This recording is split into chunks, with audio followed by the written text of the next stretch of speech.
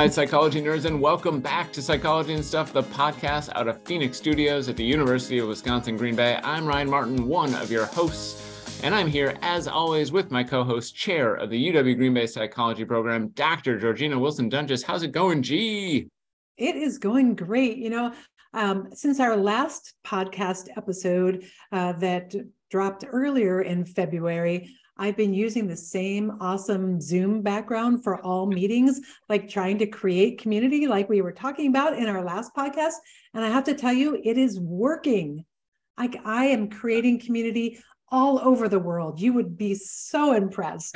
So I thought I'd just have to share that. Nicely done. It was brought up, one of the many meetings we were just talking off before we started about how many meetings I've been in today. In one of those, you were there, and people did in fact bring up your background at one point during the meeting. So there you go. You should describe it for people so they know what it is. Absolutely. Well, it'll be in the promo pic for this episode. Yep. However, it is like a beautiful blue sky with snow and ice covered birch trees. It's lovely. So check it out in the promo pic on social media. You know what's funny about that is that I have seen that background many, many times. For some reason, it didn't occur to me that those were snow covered, which of course they are, but I just sort of see them in some sort of flowery white light sort of way. This like is going to encourage truffle tree situation. Yeah. I thought you lived in like Dr. Seuss's world and you were just sharing that. No. Yeah. Wow. So that is it. I think it's that the rest of it looks very springy to me for some reason. And so I just associate winter with gray skies, and this is blue skies. Yes, it is my positivity and actions. There Nice. you go. Well, I'm so pumped for our episode today because we are like coming back to it. And I feel like we started off our fall series with our special guest today. And so we're starting off our spring series with the same special guest. So tell us a little bit about our guest today, Ryan. Yeah, so we have got a super, super great guest today. She is a returning guest, as you pointed out. She was with us once last semester, and she's going to talk about perseverance and how we can build that quality in kids. She has a PhD in educational psychology, cognitive and developmental sciences from UW-Milwaukee. She researches deaf identity development, and when she's not doing that, she's kept busy by her two young sons. She enjoys swimming, book clubs, learning languages, and travel. It's Dr. McCrae Hustings. How's it going, McCrae? It's going fantastic. Thanks for having me back. Oh, thanks so much for being here. So we pitched a topic to you just a few weeks ago, said, hey, we want to talk about perseverance and how to build that quality in kid. It was sort of rooted in an article I saw online, actually. And so let's get to it. How would you like to start when it comes to, maybe we start by defining perseverance for people. What does it mean? And how do we know when our kids have it? I was really excited when you mentioned that it would be perseverance, because that's kind of one of my personal mantras. Actually, if you read the dedication of my dissertation, it says, "To my children, persevere, my darlings," because to me, grad school was all about perseverance. And there was just always another hurdle and another deadline and another stressor. And you just had to keep taking small steps towards this ultimate goal. And you had to do it for years. So that to me was, my mantra for years throughout grad school. So it was interesting to prepare for this talk to be focusing more on how to instill it in our children instead of just getting ourselves through academia, but looking at how we can help grow this in children was a exciting conversation for me to have. So yeah, perseverance is similar to like grit and this continuing to move forward, take steps despite obstacles and setbacks, and to keep having that passion to work towards long-term goals and keep taking those steps without giving up and failing. Failing along the way plenty, but continuing to move forward. Okay. Is it different from, I wonder this often, perseverance versus grit versus resilience? Are those things different? And the answer is they probably are, but in small ways. But to what degree are those things different? Yeah, they definitely hang together. Grit is usually defined as having both passion and perseverance. So perseverance would be an element of grit. So you have this drive, motivation to keep working towards something, and you behaviorally keep taking those steps towards it. So they, definitely work together. And both of those things predict resilience. So this end outcome of bouncing back from things because you've been taking these steps and having that passion. So they definitely all cooperate together, leading towards positive outcomes, and are all elements of that. So Ryan referred to like a really brief article, like a summary article in popular media that he had run across, and Michelle Borba is the scientist who was talking about this concept, and her work, from what I read, showed that perseverance is likely one of the most important skills that sets kids apart from others. Then she also called it a soft skill. So I would love for you to like talk maybe in general about that finding, but also what's up with soft skill? Is it? Yeah. Well, stepping back then for what Michelle Borba's kind of trajectory has been, she's worked on several things with promoting, good outcomes for kids, but she'd been doing a lot of interviews with adolescents and teenagers these last 10 years or so, mostly before the pandemic, and everything, of course, has become worse since the pandemic. But over and over again, she was having these interviews with students that were what she called these strivers, that were working so hard to be top of their class, get the best grades, get into college, and how that was very much their focus. And that in these interviews, they would say like, yeah, all we do is work towards these tests, and we don't know how to be human. No one's taught us that we just feel empty. We don't have those human skills to know how to actually have relationships with people and respond to conflict and failures and setbacks. We just know how to try to take a test. And like we have as a society and as parents overemphasize this striving nature to be top of the class, high SAT score, things like that, without teaching basic character skills.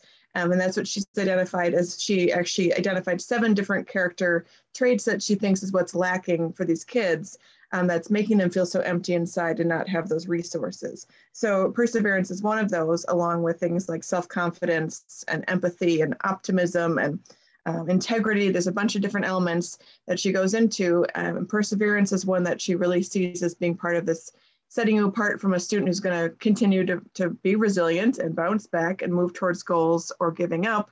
And there's various elements of why, but she just really sees that these are things she focuses on because parents can start teaching them. These are not things that you have to be born with, or you have or don't have, or you're out of luck. It's things that it's up to parents to actually actively instill in their kids. So her work is usually very like action oriented, like here are 10 steps to work on, try this at dinner every night, and tips to help foster that and fill that bucket that's making these kids feel so empty. And that article for listeners is in CNBC. It's titled "Parenting Expert: the #1 soft skill that predicts kids' success more than IQ and how to teach it." And it's an interesting article. It provides like 10 or so 9 very specific steps on what to address. I like that a lot. We'll include it with the show notes here. I'm curious. So, to what degree, or I wonder, is any element of this innate? Is any element of perseverance something that people are quote unquote born with, or something that they might have a predisposition to? She certainly, in her work, is minimizing that or ignoring that element of it to really focus on the action pieces for it, and just saying we're not born with it.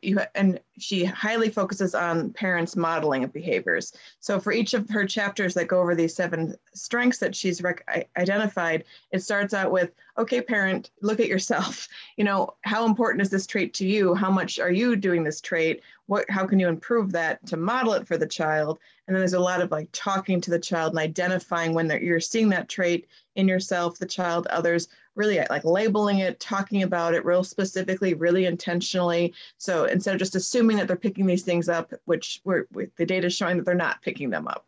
So like more specifically, like some research she mentioned was that empathy has gone down like 58% at like college freshmen over the last 30 years. So this huge drop in empathy and a huge huge rise in narcissism that went along with that. So like focusing on like, you have to actually intentionally be, growing these traits that you want to see in your kids. So not assuming that they're there by birth, and genetics are going to provide that for you, but you need to do some work on that. That is like simultaneously inspirational and terrifying as a parent, Yes. I wonder, we're not the only adults in kids' lives. And so I'm wondering if there are others outside of parents, or if you are not in a family where parents are readily available to you as a child. Are there like teachers or other adults who could serve in that same sort of role? For sure. She also references there was that large study, I think the longitudinal study of like 40 years that took place in Kauai Island, where they followed kids, most of whom had very traumatic and difficult upbringings, and then tracked them into adulthood to see how everybody turned out. And about a third of the population turned out, fully functioning, caring, responsible adults, despite all the traumas. And then they went back to review, like, what were the factors that predicted these positive outcomes? And like the first thing that comes through is they all had a significant adult figure, did not need to be a parent. They had some person who was their champion, some teacher, coach, parent, whomever, some adult figure. So a lot of times it comes up that the recipe for success was having, this adult figure in your corner, being your champion, and learning how to use these skill sets.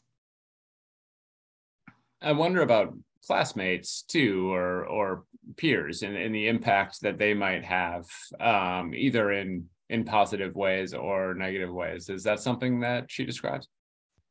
She talks about the role of peers, especially when looking at like curiosity and kind of getting excited and passionate about things, like get out of kids' way, let them get together and be collaboratively learning and trying to, instead of being competition for each other, which is kind of the framework that comes from, if we're just striving for the highest score and top ranking, then your classmates are your competition. But instead of that being like bringing each other's assets together, we're learning from each other. We're all better off from having learned from each other, and that more collaborative approach, more excited peers together instead of pitting them against each other, was especially present in the curiosity section for her. That made me think about like the newer process of ungrading in classes, where trying to remove the competition to get an A, but instead having the class collaboratively come up with rubrics or ways to evaluate, and then having people self-evaluate and then evaluate in teams. And it seems to me that when I think about perseverance, I always think about a race. Like for some reason, like the perseverance to run the race, but it's not like perseverance to win the race. It's the perseverance to run it. Is there something there about the lack of competition and the more collaboration in that metaphor? So the latter part of your sentence, I would put a pin in, because the first part of what you said made me think of, and not just like running a race, I was thinking like working through a corn maze where you're going to keep hitting these dead ends and, failures and things that didn't work out. And instead of finding that frustrating, giving up, like, well, that wasn't the right way. What's my turnaround plan? Try something else. Like, okay, what did I learn about the problem from that failure? I'm not sure I can put together a good thought on the competition piece off the top of my head. Ryan, what do you think? Well, yeah, I was actually wondering, it's related, but I was wondering if perseverance is ever bad. Like, is it ever a bad trait? Is it possible that someone could be trying too hard to persevere, and that actually quitting would be the better option? Well, it first makes me think of that quote of the definition of insanity is doing the same thing over and over again, expecting different results. But then it makes me also think of the quote of everything seems impossible until it's done, that you have to keep trying and everything is the small movements. So, I mean, the goal, you need to have realistic goals and, worthy goals, the goals that make sense. If your goal is to be invisible tomorrow, then maybe give up on that plan. But, if you have realistic, worthwhile goals, even if it seems impossible, taking those steps. And even as you go, you might redirect your goal and change and adapt as you go and learn new things. So the goal doesn't have to stay stagnant, but just moving towards that improvement, always a step closer to something. So anecdotally, one of the reasons why I was wondering is because, so I have a child who I consider to be full of grit in all sorts of ways, and who works very, very hard on things. And I have a very clear memory when he was very young of him trying to get past a video game level and just not being able to, just being stuck. And he was getting so frustrated, and he was sitting over on the couch, and you would hear him like every 2 minutes just start to cry. and trying to encourage him to maybe take a little break or say, hey, it's just not working right now, and him just not being willing to give up, and then even getting frustrated with me asking him to give up. So just trying to think through, I mean, there are times, like you said, I mean, I could work the rest of my life to try and dunk a basketball, and it's not going to happen, right? It doesn't, and so it does not matter the degree to which I try to persevere. The smart move is to give up. Is there ever, so it sort of lends itself. How do you know, I guess, when those goals are unrealistic? How do you know when something it truly is impossible versus just seems impossible? And I'm sure it would take a while to figure that out, because it maybe isn't impossible for you to dunk. I don't know, but you might at some point. I want to clarify that. Your knees. Yeah, at some point you might want to decide you want to be able to get so many 3-pointers in a row, like shift your goal.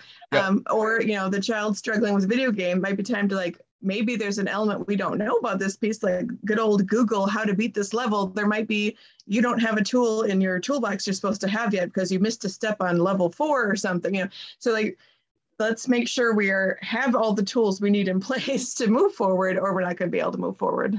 Well, so I think there's something really interesting in what you just said about the idea that perseverance, or that continuing, it doesn't necessarily mean continuing on the same trajectory, right? Mm-hmm. That like what you just described about finding the tool you need, or you can try a different approach or something like that, mm-hmm. that perseverance isn't necessarily just sort of banging your head against the same wall and hoping to get through it. That at a certain point you can say, you know what, I'm just going to go around this wall, right? And that there's something important there.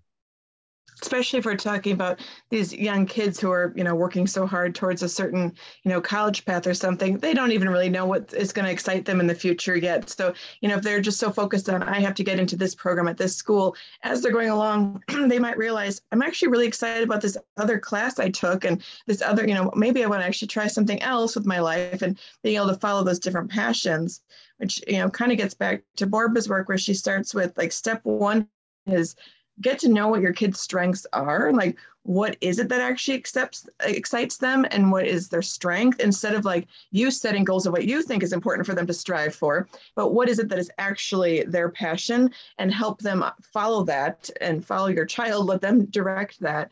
And you'll start to see those things that they don't, they can focus on forever, and they can just be so entrenched in that state of flow when they're so into it.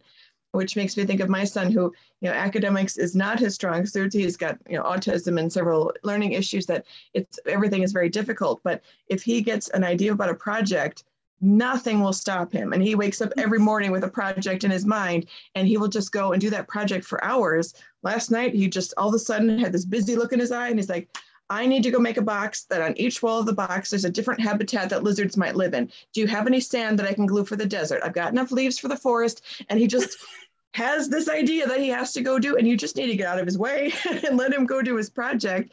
And he is learning, and just letting them figure out what those passions are. And then, focusing your feedback on you are a creator, you are a designer, you are a builder. And instead of you're so intelligent or whatever, look at you creating that thing that you were so excited about, and changing how you respond to those things. This makes me think of one of the most challenging concepts, I think, when I was parenting my kids when they were younger, is the lawnmower parent, that you will clear the path for them to have a straightaway, easy life. And that the urge to do that was so strong for me. Like I'm just like, I'm gonna let them go and do, like learn from their mistakes, but I'm gonna make sure that there are no mistakes there to make. Yes. What about that? Does that harm perseverance? Yes, that is definitely all over Borba's work. She is very against the fix-it parent who wants to, make them have no difficulties or fix any difficulties they might have, and how that is sending the message that I don't think you could handle this. I don't think you could fix this on your own or cope with this. And, a line from the book that I had to write down for myself is, I will not do anything for my child that they can do for themselves, because that is so hard for me. Especially my eldest kid, he's always just been very passive. So I would dress him for him. And, he wasn't the kid that I want to wear this shirt today. He was like, whatever. So when he went to 4K, the teacher's like, he needs to be able to be dressing himself. I'm like, oh, okay. My bad. It's just so much faster and easier for me to just do it. I'm like, okay, I do way too much for him. And back up.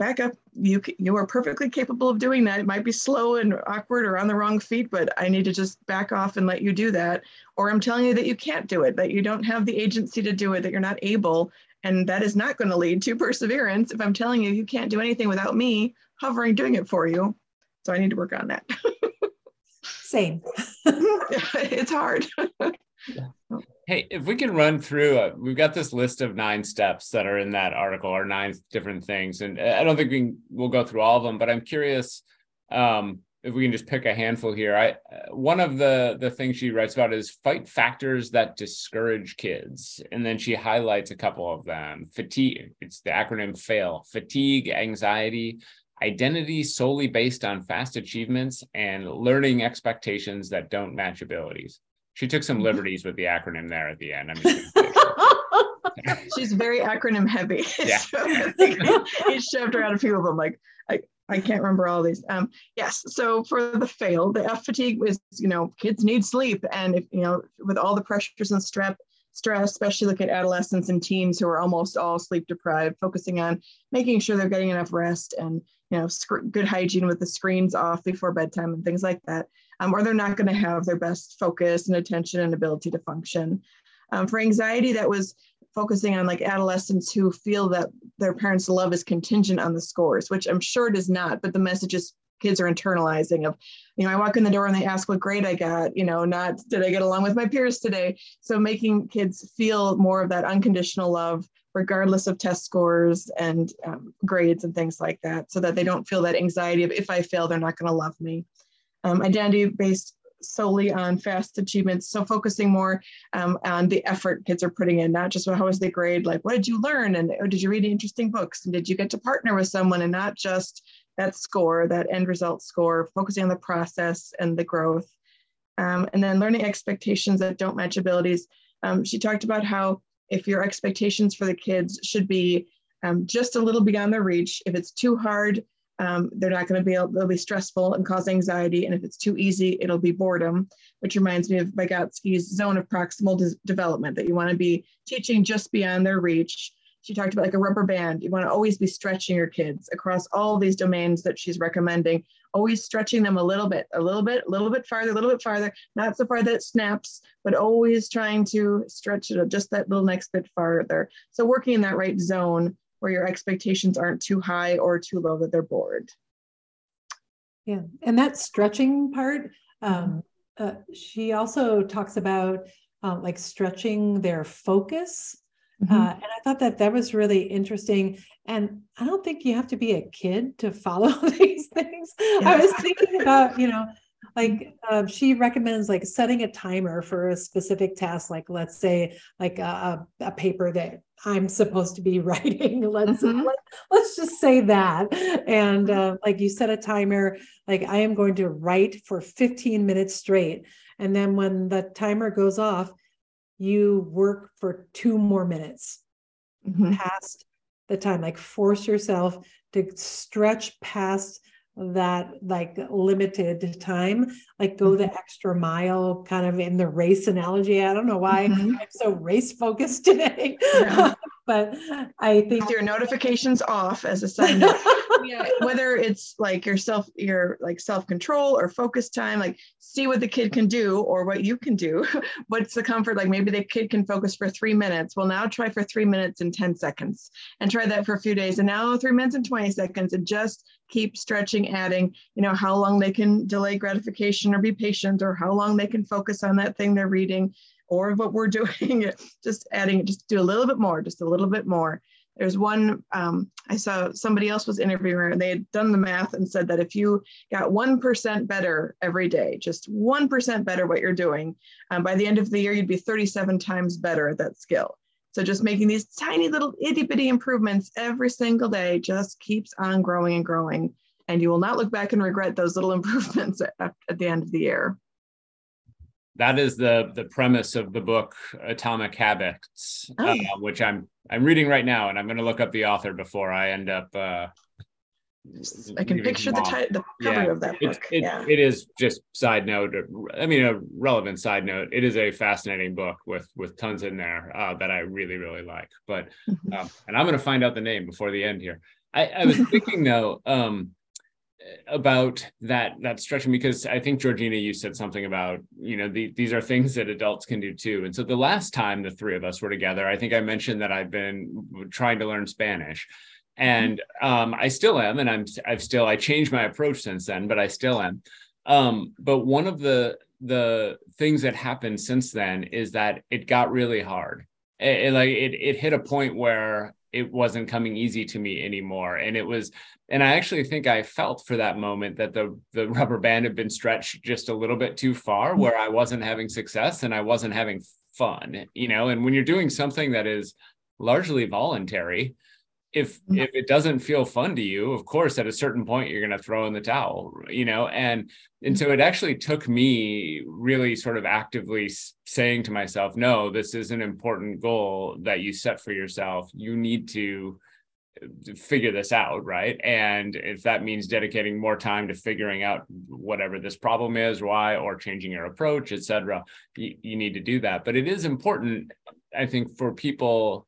This is easier for adults to do than it is for kids, I think, but to sit down and actually have that conversation with themselves and think about that, the degree to which that difficulty is interfering. And it's also important for adults to remember that about their kids, like that what might be more important than anything is them figuring out, like feeling those successes, experiencing those successes, but knowing that those successes came because they worked real hard to get there, and not just because it was easy. And right when you're at that point where it's feeling too hard, something is causing that stumbling, whether that's you have too much on your plate right now, or the workload is actually different. And like if you can identify and help your child identify what the stumbling block is right there, you can maybe shift your focus to be focusing just on that. I've been learning Italian, and I also just hit a part that like all of a sudden these lessons are too hard all of a sudden. And I realized that they're throwing just a whole bunch of new vocabulary that they didn't like step-by-step teach me. So I actually keep putting in Spanish words because I don't know the Italian word, and that's just not working, it turns out. So like, I need to just make some flashcards and learn the days of the week and the months of the year and things instead of just putting Spanish in there. So I need to like change how I'm studying for a little bit and like quick build up that vocab bank that they keep throwing at me. Like, here's this long sentence, and in it, it's going to say September. Well, I don't know how to write that, so I'm going to get this question wrong, So I need to quick change how I'm focusing. And Barbara gives the example of she had a music teacher that would make you play a song front to end. And if you make any mistakes, you stop and have to start over. And she would get so stressed out because there's this part she would get goof up on, and she would feel it coming and the pressure would be building, and she'd have to start over. And it was just killing her love of music. And then her next music teacher said like, oh, that bar is tricky for you. Let's just practice that bar for a while and just change how we're approaching it. Spend some fun, lighter time, just getting till you're really comfortable with that bar, and then go back and try the whole again. I go through a whole pack of flashcards with my kids. There'll be 10 he doesn't know for sight words. That's all that we have to do tomorrow is just those 10 words now. Like just work on those ones that were the sticking point. So we just like change the approach till you get through that thing that you're stuck on. My approach with my approach with flashcards was always was always that I would go back 3. If I got one wrong, I would go back 3. And so, because I didn't want to go back to the beginning, but I admit I did want to punish myself a little bit for getting it wrong. And so it was like I actually still do this when I'm working on learning students' name in class. If I ever screw one up, I go back 3 and start from there. Nice. Okay, so let's talk about what does it mean to chunk tasks? I like that one. It's similar to the idea of, stop trying to practice that whole song, and not make it so overwhelming. So, one example is I actually just had, an IEP meeting for my son's testing accommodations. And I'm like, well, how are you going to accommodate him? And they said, instead of giving him the whole page of math problems, we're going to photocopy it differently. So there's just one line on a page, and then give him the next page that has the next line on it. So he's never looking at this whole page of overwhelming math. I'm like, well, that makes sense. And that's actually reminds me of what my husband would always tell me when we were homeschooling him. I would have 5 different books and a couple games and learning tools on the table, because I would sit down and think of what do I all want to cover today, and I would have it all at the table because that's how my brain would work. And he would come in like, no, there's no way I can do all of that. My husband would be like, just have one thing on the table at a time. Like, oh, okay, yeah. So just breaking it down into focus on just the one piece. Don't be overwhelmed by all of it. And like, if you have 5 homework assignments tonight, maybe make a Post-it note for each one and just think about the one and rip that one off. And you get that satisfaction of ripping it off, doing the hardest one first so that the stress is gone and everything's easier from there. So just not being overwhelmed by the whole, just take it bit by bit. Have you read or seen the movie The Martian? Yes. Because I love this movie as a metaphor. I love it for a lot of reasons, but one of the reasons I love it is a metaphor for addressing problems and this idea that you have to think about the long-term goal, which is to get home, but you have to think about it in terms of all the little steps along the way. And that brings me great comfort when I'm facing a big problem, and I sort of will even say to myself, okay, we've got to Martian our way through this, right? Like what is the immediate thing that we need to do? We're going to worry about that other stuff later. Like, those are problems for once we've solved this. And it's amazing how much more comfortable that feels to me. That's funny. I just sent you an email yesterday that said, this is not mission critical. Yes. We can do this next week. And I think to myself that I was Martianing it and I didn't even know it. And I very much appreciated that email, by the way. Yeah.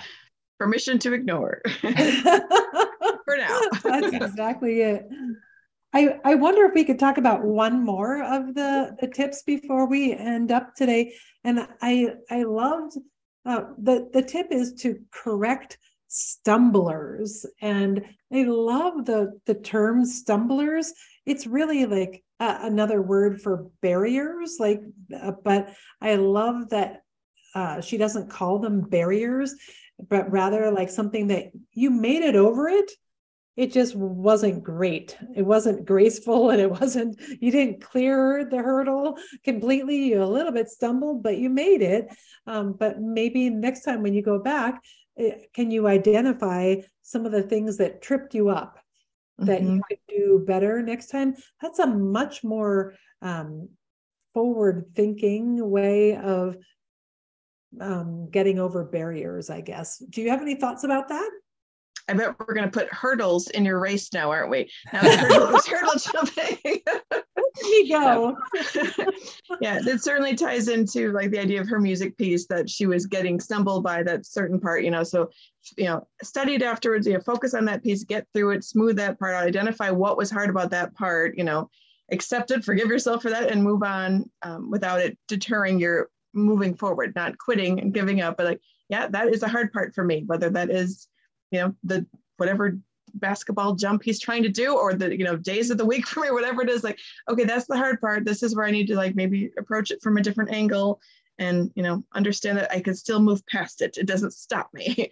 I still move on through it. It's just not necessarily pretty. Yeah.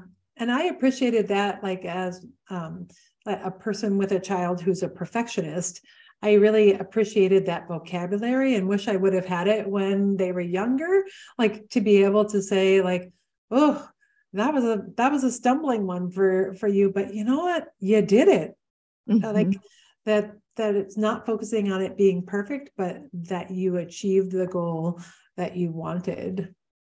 And Michelle Borba talks about like having family mantras, and that's going to be so specific to a family. Like for your family, for a perfectionist, maybe need to be like, it's good enough. Like it's good enough, maybe needs to be the mantra sometimes. In my family, where we don't have enough of that perfectionism, it might be like, just try. Like just start trying, so identifying what the strengths are for the people in the family and what are the family goals. Like, who do we want to be? How do we want people to describe us? Make that your family mantra, have signs up on your fridge and stuff, or say it so often that it becomes internalized as the child's inner monologue. And then that's who I am too. I'm someone who just tries, or I'm someone who's like, good enough, keep moving. If we just keep saying these things over and over again as a family mantra, it will become part of who they see themselves.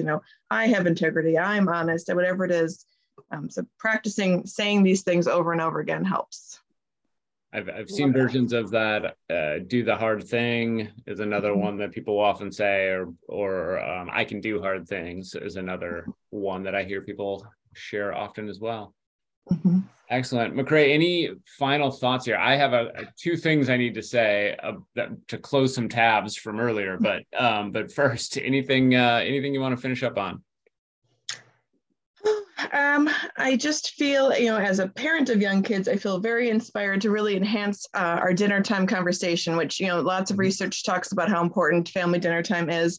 And, we always usually focus on like, what was the best part of your day? What was the hard part of your day? But there are so many more ideas of things like, when did you see someone do something kind today? Or when did you keep trying when it was hard, or whichever one of the, these character strengths you're working in. Just intentionally, you can have a stack of index cards of questions that you can just regularly make part of modeling that's important to you, modeling that you see it, when you see it in them. I saw you just share that, and that was so kind. I saw that was hard for you, but you kept going. That's perseverance. I'm just, I'm so glad you kept trying, even though that was hard. Not just, what grade did you get on that today, but having these conversations to show this is what's important, and this is what we want to talk about. So it really just inspired a lot of dinner time talk for me. Nice. I like that a lot. That is great. Mm-hmm. So I have two pieces of business that I want to talk about real quick related to our conversation. First of all, I looked up alternatives to the phrase soft skills because I've never met anybody who likes the phrase soft skills. However, I don't like many of the alternatives either. So there's an article I came across, 17 experts weigh in on the term soft skills. None of them liked it, but their alternatives were things like people skills or communication skills. But my read is that we're talking about things that are broader than just those. I did see one person refer to essential skills, which I didn't mind. So anyways, I think I would say the jury is still out on what we should be calling them. Although one person said, how about we just call them skills? And so... Well, out of the mouths of babes, the teenagers and the adolescents being interviewed always just said how to be human skills. They don't teach us the human skills. So I like that too. Just how, it's stuff we just need to coexist and function and do good at whatever we're doing in life. We need to have these basic character skills. So right. I like human skills. I like that too. We're going to add that to the list of experts. I'll send an email after this is done. The other thing I wanted to tell people is that the author of Atomic Habits is James Clear. So, and it is very good. I mean, I'm really enjoying it a lot. And it's something I think a lot of people can learn from. So. Is that the one that mentions like seeing your self-identity as a person who does that habit? I feel like, because I'm a person who swims, and after watching a TED Talk or something with that person, it was like, no, I'm a swimmer. So that it's more like, it's more part of my daily life. Like, of course I'm going to go swimming. I'm a swimmer. Not like when I'm just changing that, reframing it. That just, it's not a thing I do. It's, I am this person, that is part of my identity. I loved that. Yeah, it's really interesting. It speaks to a lot of things that I've been thinking about for a long time, and he puts them into words. It puts them into a nice coherent picture that I really like a lot. I should preface this: I'm about 3/4 of the way through, so who knows? Everything could go off the rails at this point. But the first 3/4 are pretty great. And yeah, I think one of the things he talks about is how our habits sort of inform our identities, but our identities inform our habits as well. And so he talks about like just people asking themselves, what would a healthy person do right now? And that that framing things that way sometimes gives you if you identify as a healthy person, or if you want to identify as a healthy person, then you make choices in those moments based on that. And so, which I think is interesting. And if you see yourself as a person who perseveres, then you will persevere more. Exactly. So works for any of these. Exactly. Excellent. Well, let's see. Guess people, I want you to know that you can find us at Psych and Stuff on Twitter, Facebook, and Instagram. Those are good places to ask questions. You can request topics for episodes, all sorts of things. Do that. You can also follow me on Twitter, Facebook, TikTok, Instagram, YouTube at Anger Professor. Georgina? I'm at GeorgiaNNAWD, Georgina WD. Excellent. Thank you all very much. McCrae, thank you so much for being here. Thanks for having me. Psychology and Stuff is a production of Phoenix Studios at the University of Wisconsin-Green Bay. The executive producer is Ryan Martin, and the production manager is Kate Farley. Our audio production coordinator is Bill Salick, and our graphic designer is Kimberly Gleese. Special thanks to our guest, McCrae.